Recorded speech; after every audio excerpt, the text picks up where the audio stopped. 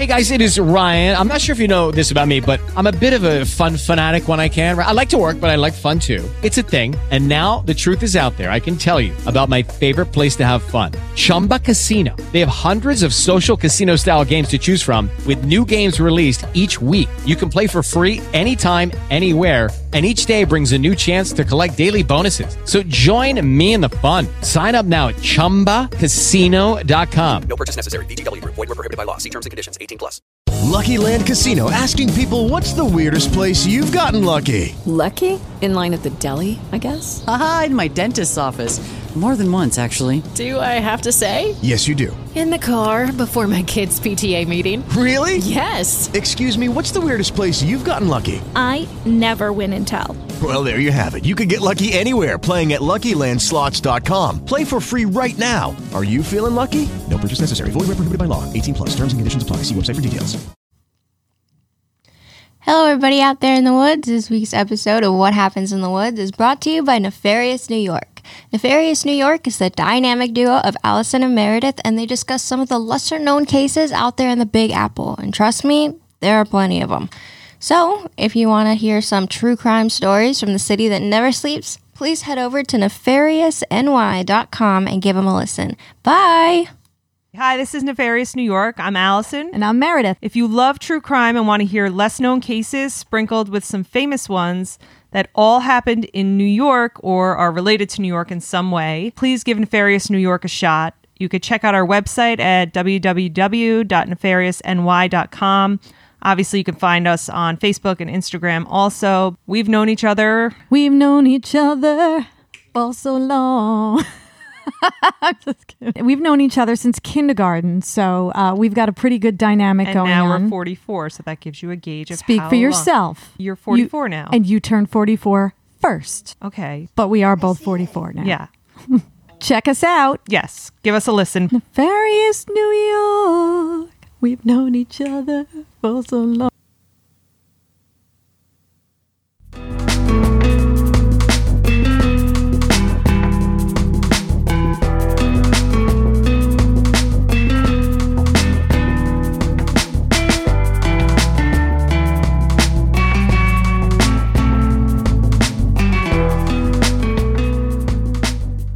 Well, hello there. Welcome. You have found What Happens in the Woods, a podcast that covers true crime in the Pacific Northwest. We're happy you're here. For those of you who don't know me, I'm Jessica. I'm your host. And with me is my wonderful husband, Bryce. What do you want? I knew you were going to do that. That's what are you buttering me up for? I'm just enjoying your company now that I'm out of the closet and I can sit out here in the big girl chair. Record with you. Okay. Hello. So something that kind of happened this week that was a big deal. We hit over 500 total downloads of the episodes. That happened on Friday, the same day our bonus episode was released. Yay. So, I don't know. It's still just kind of a little mind-blowing to think that people we don't know in other parts of the country, in other completely different countries, are listening to us. It's just, I don't know, pretty cool.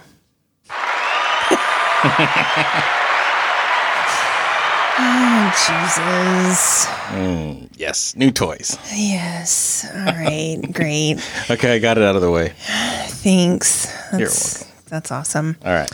Okay.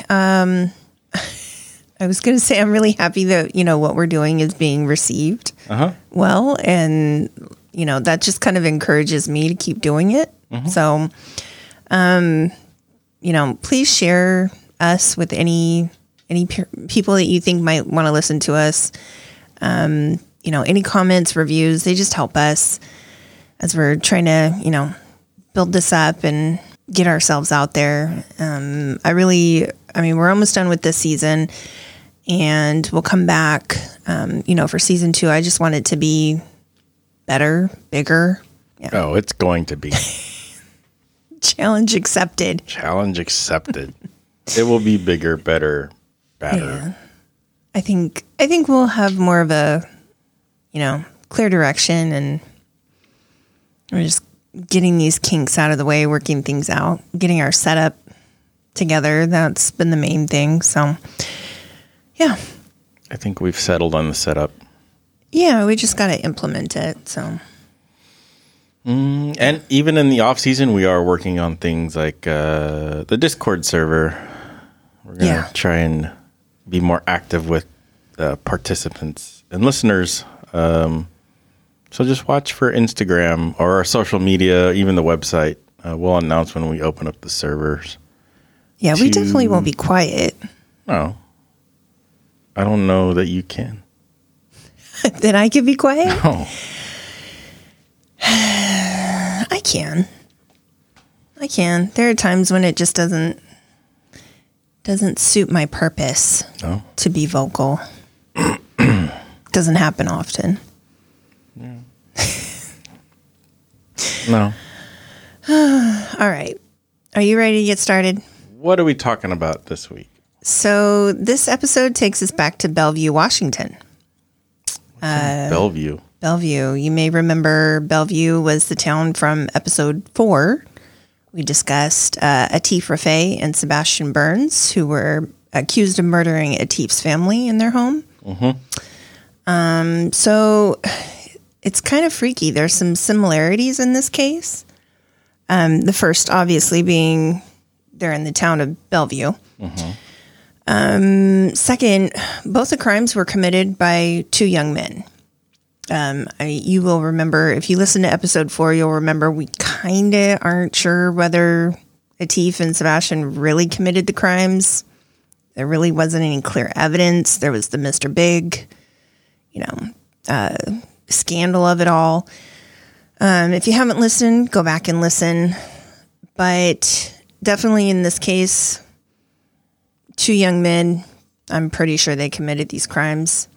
The third is the weapon used was a baseball bat and a knife. Oh. Same. Are they copycats? Well, here's the thing. I don't know. The last is that the crime they were accused of was murdering a family. Was it their family? No. So that is the, one of the noticeable Was it the Rafay differences. family? Crime solved. No. I mean, the years are pretty close, too. So, like you said, I kind of wondered for a minute if there was a copycat, if there was a link of some kind. Nothing's mentioned necessarily, but I wouldn't rule it out. But yeah, this case has undisputable proof that they caught the persons responsible for the crimes. Okay. So we're going to start with the crimes, and then we'll get into the information on the accused killers. So all 4 members of the Wilson family were murdered on the night of January 3rd, 1997. Kimberly Wilson, age 20, was the first. She had just returned home from San Diego after joining AmeriCorps, which in the 90s was a pretty big thing for people who didn't necessarily wanted to go into college. I remember them coming around to the school and trying to get people to sign up, and basically it was kind of on the job training, volunteering, activism, that kind of thing. It was like Job Corps kind of stuff. So she had just kind of completed that in San Diego, came home. She was only home for a few days when this happened. She had gone to a park near her family's home in Bellvue to meet up with a friend. And unfortunately, the meeting ended up with her being strangled with a nylon rope and beaten with a baseball bat, and then left for dead, hidden by some trees and debris. Her body would not be found until 2 days later, on January 5th, by a couple of boys who were riding their bikes along a trail. They noticed her clothing. They poked at her with a stick, realized it was a body. So they quickly went home, and one of their moms called the police. Pretty sad. It's really shitty. Kids finding dead bodies. I had a total Stand By Me moment. Yeah, pretty much. Oh, you had one personally, or are you talking about right now? No, just now. Okay. You said that, and Stand By Me, the scene flashed through my head. Sorry. I'm learning all these things. Last episode, I didn't even know about your high school. Bullshit with the student-teacher relationship. Now we're talking about dead bodies. What else are you holding out on me? Aliens? Aliens. Okay. Different podcast. I don't want to know. So investigators show up. They initially think that it's possible Kimberly committed suicide because of the way the rope was wrapped around her neck and it was frayed at one end. They're searching the area. They're trying to figure out what happened. It's just not adding up. They can't see any place where she would have, hung herself and then dropped, basically. Yeah. Nor would she have been that covered in debris and lying face down. It just didn't add up. So they find a checkbook on her that identifies her and gives the police her address. That's just a couple blocks away. When's the last time you heard of anybody carrying a checkbook on them? This is total 90s. Yeah. Yeah. The detectives are kind of, when they report what happened, they're thinking that they're going to show up and have to tell her family members or whoever she's living with that they found her dead. And it's not the best trip to make to somebody's house, So mentally they're preparing themselves for that. And they get there. No lights are on at her house. It's kind of dark. It's like evening time by the time they get there. The Christmas lights are, because it's early January, Christmas lights are on. Cars are parked in the driveway. It's full. So they're thinking somebody's got to be home, but nobody's answering the door. So, gut feeling, they're like, yeah, something's just not right. They go around to the back. They find the patio door unlocked. And after knocking on that and trying to yell for people to, come and answer, one detective enters the house. Once he gets inside, shit obviously is not right. He quickly finds a bloody scene and 3 bodies upstairs. And it's confirmed that it's Kimberly's family members. So her parents, William and Rose Wilson, and then her sister, Julia Wilson, who was a senior in high school. Like Kimberly, Rose and William had also been bludgeoned horrifically, as well as stomped on and stabbed. Julia had multiple defensive wounds from trying to fight back. In the end, she was stabbed repeatedly in her upper torso, her head, her neck. Her arms were broken because she was trying to defend herself, and they're beating her with a bat. Oh. Yeah, and her face was beaten in. My God. Yeah, it was horrific, and it really does sound like the Raffay family murders. They were all beaten. There's obviously multiple blood spatters all over the place, and after they find Kimberly's family members this way, they're pretty certain that hers definitely is not a suicide. So when investigating the crime scene, they have a clear, bloody imprint of a boot that is found on the back of William Wilson, like along his upper back, so somebody stepped on him. And they find, footprints all over the house. This is kind of crucial evidence that they find because it really opens the case. They also realize from the amount of footprints that there are 2 people involved. So police quickly begin looking at anyone who knew the family. They're asking, any family members, any friends, is there anything that you can think of that would, somebody would want to murder the whole family? Both Rose and William are very well liked and respected in their jobs. They can't find anything out of the ordinary there. Julia, who, like I said, was still in high school, was said to be like a sweet and shy student. She had no history of trouble. They couldn't figure out. She didn't have like a boyfriend who went psychotic, anything like that.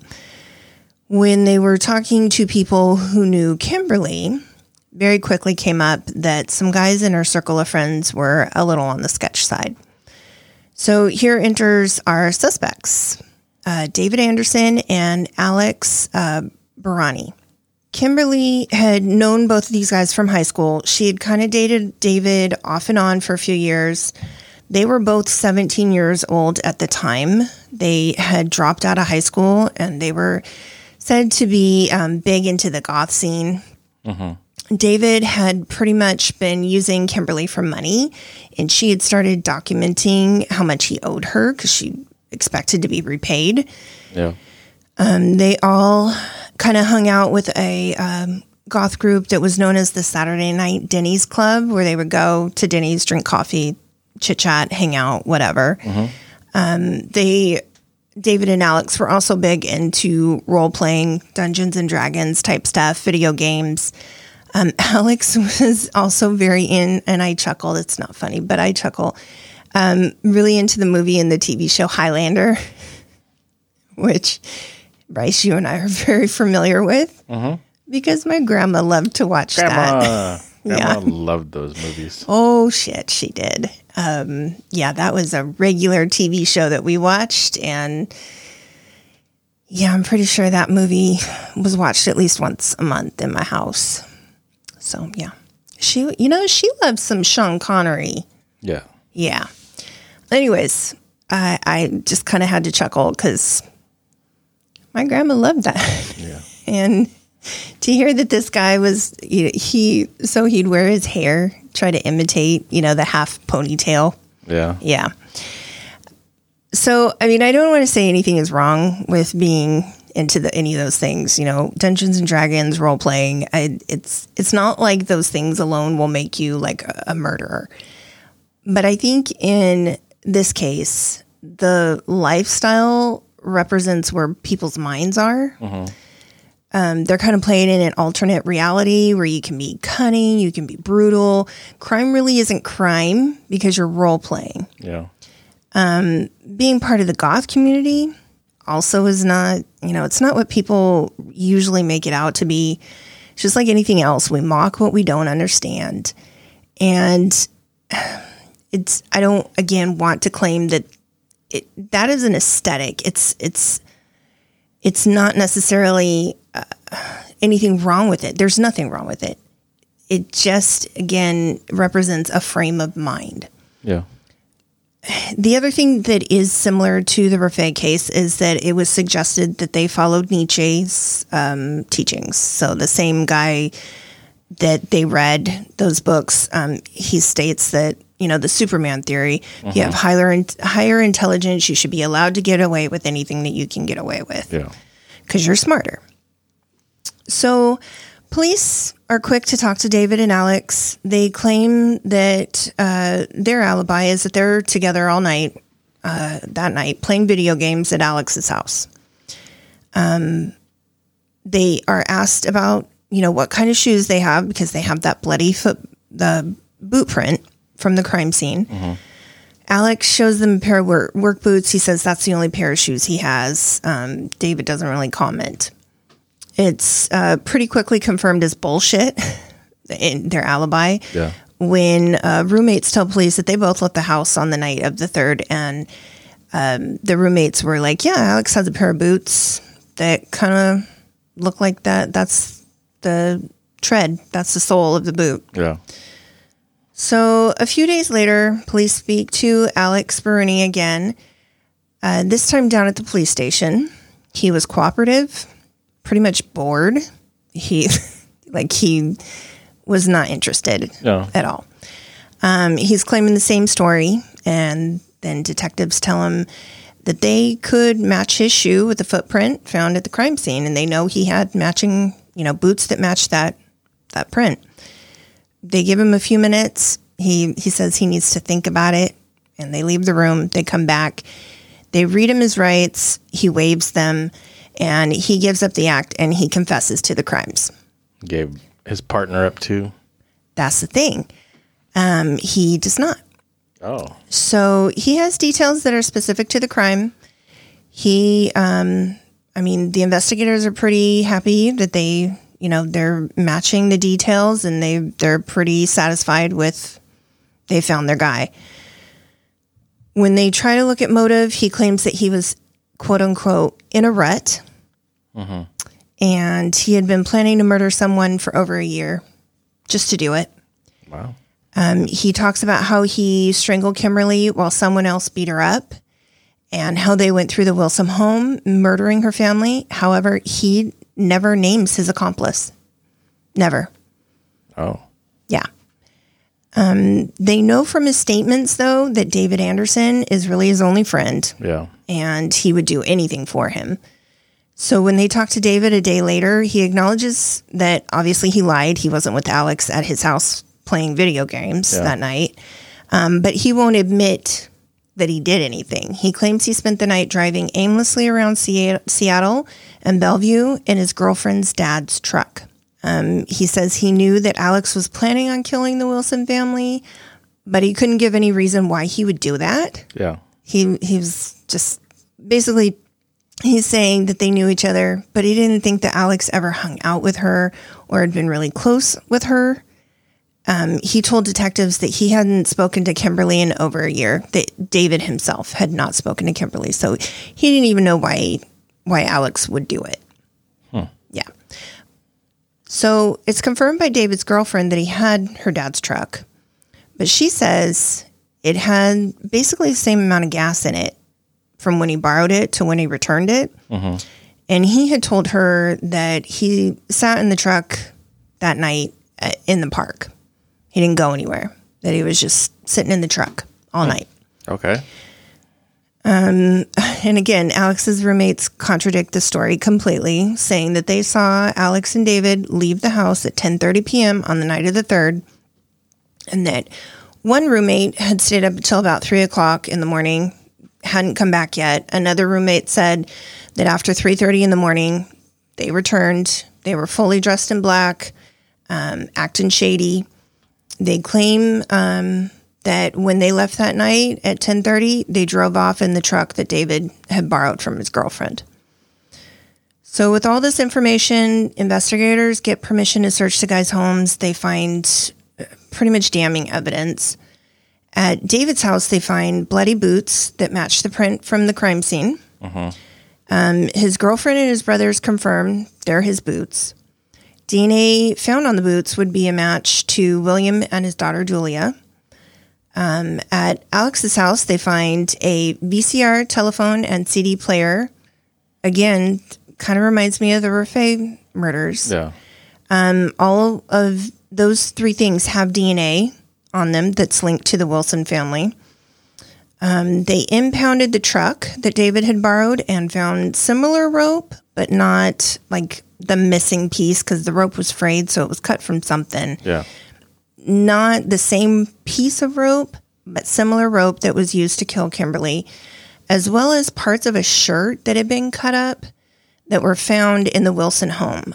Later on, Alex says that he cut up the shirt and tied it around his head to keep his hair clean because he knew he was going to get bloody. His Highlander locks? Yes. Okay. Yes, his Highlander locks. Can't mess up the dew. I mean, it's all about how the hair looks. That's right. So there's also a pair of socks that are found in the truck that Alex states he used to cover his hands so he didn't get his hands bloody. Yeah.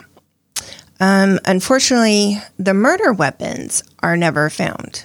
So they don't find the bat or the knife that were used. Okay. All of this, though, was more than enough to bring charges on the guys. You find the boots with the blood, like, you can't defend and that. matching DNA. Yeah.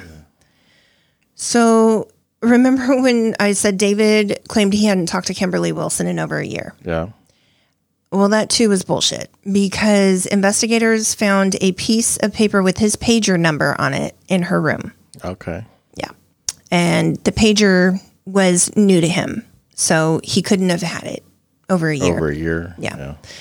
There was also the documentation that she had been keeping, expecting him, saying that she was expecting him to pay back what she had lent him. It's about $500 that he was supposed to pay her back by September of 1996. So we're in 1997. He didn't pay it back. When some people in their group of friends were asked, David said he was pissed that she was trying to get the money back. Yeah. And that was why he was planning on killing her. Apparently, there was a kill list that they had been making. Kimberly was on that list, and they had discussed it in front of a few people, which if you're going to kill somebody, you don't fucking talk about it. Yeah. Yeah. It also was mentioned that he was pissed because she had recently come out openly as a lesbian. And the few times that they had dated on and off, she wouldn't have sex with him. And it pissed him off. Honestly, though, neither one of them really give a motive. They don't give a fucking reason for doing this other than I'm bored. Yeah. Yeah. I mean, David, the thing is, David actually he doesn't admit to doing it at all. He doesn't say, even during his trial, he won't admit to it at all. He would gladly let Alex just take the complete blame for it. And Alex maintains that somebody helped him, but he won't say that it's David. So. Okay. Weird.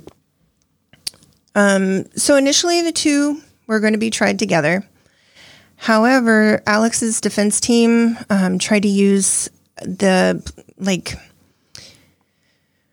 I don't know how you say that.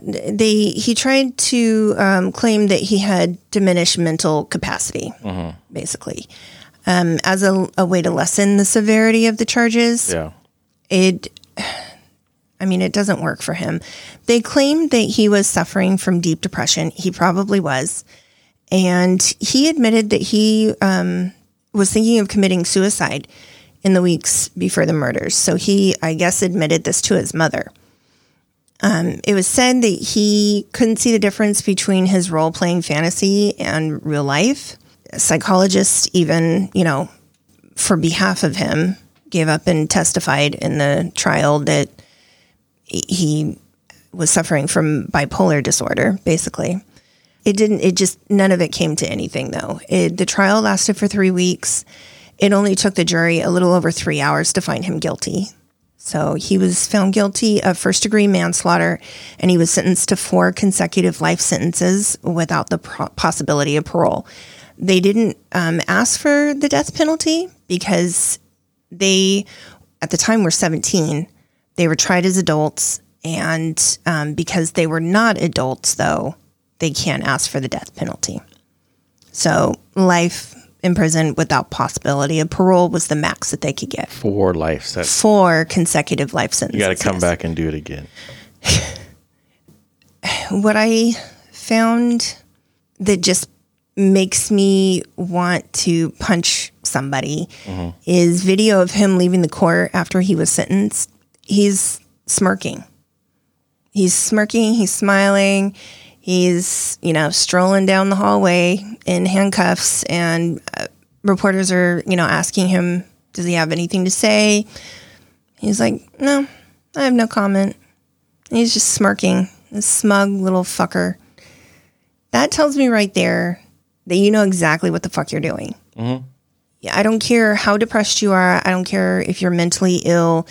The fact that you are walking out of a courtroom where you just were told that you will spend the rest of your life in prison, no possibility of parole, as a 17-year-old, juvenile, and you're smiling and smirking about it, you don't give a fuck. No. Yeah.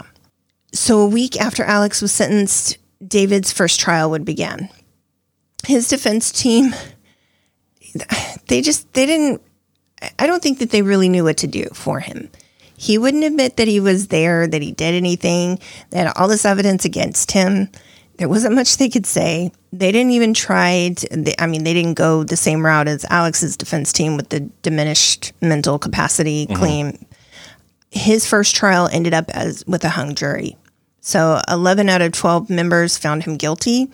It only takes the one, and that's it. Yeah. So he ended up a year later in his second trial with a new defense team. This time, they said, yeah, somebody obviously helped Alex. Obviously. There's evidence that proves that Alex had an accomplice. Yeah. It wasn't David. David wasn't there. He didn't do it. So Alex had somebody to help him. We don't know who it is, but it's not David. And again, to this day, he won't admit, even now in jail, he's convicted. He's there. It's done. He won't admit that he did anything. This time, though, the jury had no trouble in finding him guilty. They deliberated just over 6 hours. He faced the same sentencing as his friend Alex, convicted of first-degree murder on 4 counts. He is also serving life in prison without possibility of parole. So something that I found very disturbing that I wanted to read was from Alex's fantasy journal. And so, quote unquote, I have done the unspeakable. Death and killing neither worries or scares me. Within our hands, we hold the flame of life. I have done the unspeakable. I have become a god. He also wrote how his life had been one insult after another. His ego had torn down until only emptiness filled me. When I became empty, I filled that space with pain, anger, hatred, and evil. Quote unquote. Obviously, he's mentally unstable. Oh, yeah, but it also sounds like he wants to confess but doesn't. Kinda. Yeah, because he said, I've done the unspeakable. Right. And like, what would that be? Well, and then he goes on to say that death and killing, it doesn't worry me or scare me. So you don't find that doing those things is incomprehensible. What about getting raped in prison? Does that scare you? Because that scares me. That's the only thing that keeps me out of prison. That's the only thing? Yes. Really? I am not a tall man. I am not a big guy. I would be someone's bitch in prison. Why the fuck would you want to go to prison anyways? Why would you? I didn't say that. I'm just saying. No, but you I don't understand what you're motivates saying. Me. That's the motivation to keep you from going to prison. American me scared the hell out of me. Oh shit! Yeah, that was graphic. I'd forgotten all about that. You're welcome. Yeah, thanks. Stuff of my nightmares. Yeah. Yeah. I don't. That's not the reason why I would not be in prison. I value my freedom. I don't like people telling me where to go and what to do. Well, that too. Yeah. I mean, within reason. I'm all for following, things put in place for our safety, but I don't want to be confined to one room and be told, at what time of the day I'm going to be doing things. Yeah. Yeah. Okay, well, that's interesting. I mean, I think these are questions that when you get married, you should ask somebody. My little piece of advice, marital advice for the episode. Get to know what surprises. Come on. Get to know why your spouse would not want to go to prison. As I was saying, I'm pretty sure the guy was mentally ill. And I don't say that's an excuse. It's not. Because the punishment in this case fits the crime. Yeah. You have taken away somebody's life and you freely admit that you did that, and you did it because you built yourself up by doing it. In this, he claims that he has become a god because he has weighed life and death in his hands. No, you're not God. You don't have any right to decide who lives and dies. Yeah. And it screams to me sociopath, basically, which I'm going to say is a mental illness. You're mentally ill when you're a sociopath. I would say that about both of these guys. The one can't even admit that he did anything. And then the other one, child. 17 years old, he's not going to admit to it. No, but you think about it, that was 1997. It's been over 10 years. He wasn't convicted until 2000, so it's been 20 years, and he still won't admit that he did anything. Yeah. At this point, it doesn't change the outcome. You're where you are going to be for the rest of your life. Yeah. Regardless. I wonder why it is that this type of thing happens. Where is it in your childhood or your adolescence that you start these pathways of thinking? That's where I really, and that's where you can't, one of the articles that I read was like, oh, the goth scene and the role playing and the Dungeons and Dragons. And that's not it. It might be an outlet, and it might, based on their frame of mind, it might give them more ideas than they would have if they weren't into those things. But that's not the reason why this shit happens. Yeah. I don't know.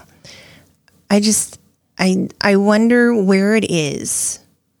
These young teenagers, is it because they have undiagnosed mental illness? How do you get to the point where you're okay with killing somebody? You barely lived your life. Mm-hmm. Why are you okay doing this? And you think that you have the right to judge who lives and dies? Yeah, I don't know. That's a tough one because, like, even myself growing up, I played Dungeons and Dragons. To be honest, it was quite boring to me, so I only played a couple times. I mean, it's not something that I would think would lead you to that. I don't know. See, growing up in my household, Dungeons and Dragons was considered satanic. It was the devil. It was. I remember when the cartoon was on Saturday mornings, and my mom would come out and be like, "We can't watch that. You're not going to watch that." I don't even remember that. Oh yeah, I remember that because I would want to watch it. The cartoon.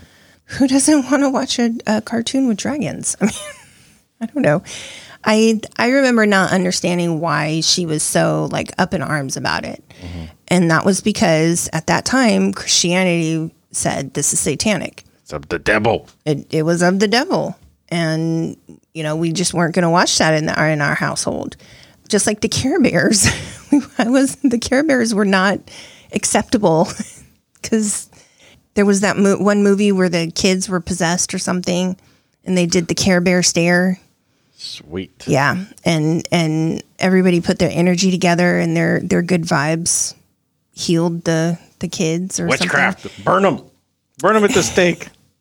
It's kind of, yeah, it was just kind of growing up in the 80s was interesting. Yeah, it was. I guess there were a lot of, the satanic panic, all of that craziness. It was just, it was hype. I mean, I think that's when everyone embraced media. Yeah. Like MTV came out, right. We had never watched music videos before. I mean, there was, everyone embraced media. Yeah. I mean, like that's even when the televangelist came out. I mean, oh my God. We consumed so much media in the 80s, and I think that was the medium for us. I think that's just where it was the whole mentality. Like media was it. Like, yeah, it was subliminal. It was very subliminal. Yeah. Yeah. I don't know, but I do think that probably put a lot into people's minds of, a panic. Almost of there's too much going on. I don't have control over what my children are saying and doing anymore because it's everywhere. These weird things that they're getting into. I don't understand them, and all the information that I'm getting about it is that it's evil, it's horrible, it's going to turn them into, Satanists. Yeah, and I think that led to a lot of kids just completely revolting. Yeah, rebelling against their parents or just the, counterculture. Right. They didn't understand. The 80s was like that too. Yeah. Oh, very much. Punk rock. Yeah, punk rock was, God, when Billy Idol came on the TV, I remember my grandma going, "Why is he wearing eyeliner?" Mm-hmm. Yeah. It's different times, but then I think today a lot of that lingers on. Doesn't matter how educated people are. You put something on social media and they think it's true. Nobody checks the facts. Nobody looks at what's really going on. Half the time you don't even know if you can trust what the media puts out there. I could say that every generation has some sort of, I guess, this gap where the, younger generation thinks that the older generation just doesn't understand. And there are these very huge differences of what people accept as right and wrong. I don't know. But in these cases, where teenagers are committing murders, I just wonder what is it that's, that spark of that thought of, well, shit's not right. Let me kill somebody. Where does that even come from? I don't know. Yeah. But it keeps me up at night. No, it doesn't. No, it doesn't. Oh, I mean, you'd be a millionaire. You could figure that out.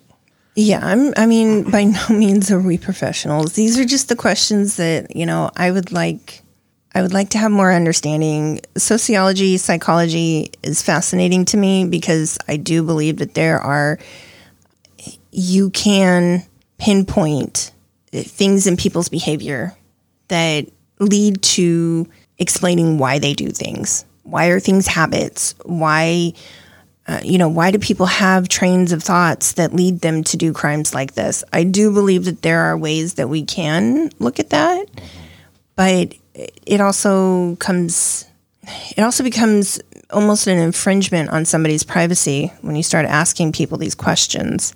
How much do we deserve to know about, the inside workings of somebody's life if they haven't committed a crime? Yeah. Obviously, if they've committed crimes, then we ask these questions. But, just Joe Blow off the street, you're not going to ask him if he hasn't committed a crime. Who's going to sit down and discuss, have you ever thought about killing somebody? Nobody's signing up for those trials. Sure. For those. Sure, Google has one. Whatever. I'm not going to partake. But come on. I am not going to partake in a focus group like that. And I don't think anybody else would either, because you don't want anybody to, here I am sitting researching true crime and murders. God only knows what Google thinks of me. And I in no way want to commit any of these murders or crimes. There'll be plenty of evidence against you. There would be. That's the thing. I could be implicated in murder. Yeah. At some point in my life, and they'd have to go back and look at my Google history because I'm researching weird shit. Dibs. I got the movie rights to that. I'm not committing any murders. Okay. So yeah, that's the Bellvue murders. I don't know what it is about this fucking town, but they have a really nice Trader Joe's, but I will not be back. I'm not a fan. Oh, come on. No. You let a couple murders of families deter you. Yeah, I kind of am. Okay. Yeah. They were committed a long time ago, but then again, too, why are they so close? That really kills me. These are years apart, and the similarities between the two cases, between the Maffei family and the Wilson family murders, it's kind of crazy to me. I really was expecting for something that I read to come up and say, and just like this had happened in previous years, the similarities are shocking. And was this a copycat crime? Yeah. Didn't see it anywhere. Yeah, that's them. Kids that kill. And there we go. Awesome. Sleep well, everybody. Yay. Lock your doors. Make sure you lock your doors. These people got in by the back patio door that was obviously unlocked. Lock your fucking doors and stay out of the goddamn woods. Yes. Yes. We'll end it on that, I guess. As always, thank you for joining us. And please let us know how we're doing. Get in touch with us. We got the website. We got the social medias. And take care. Bye. Bye.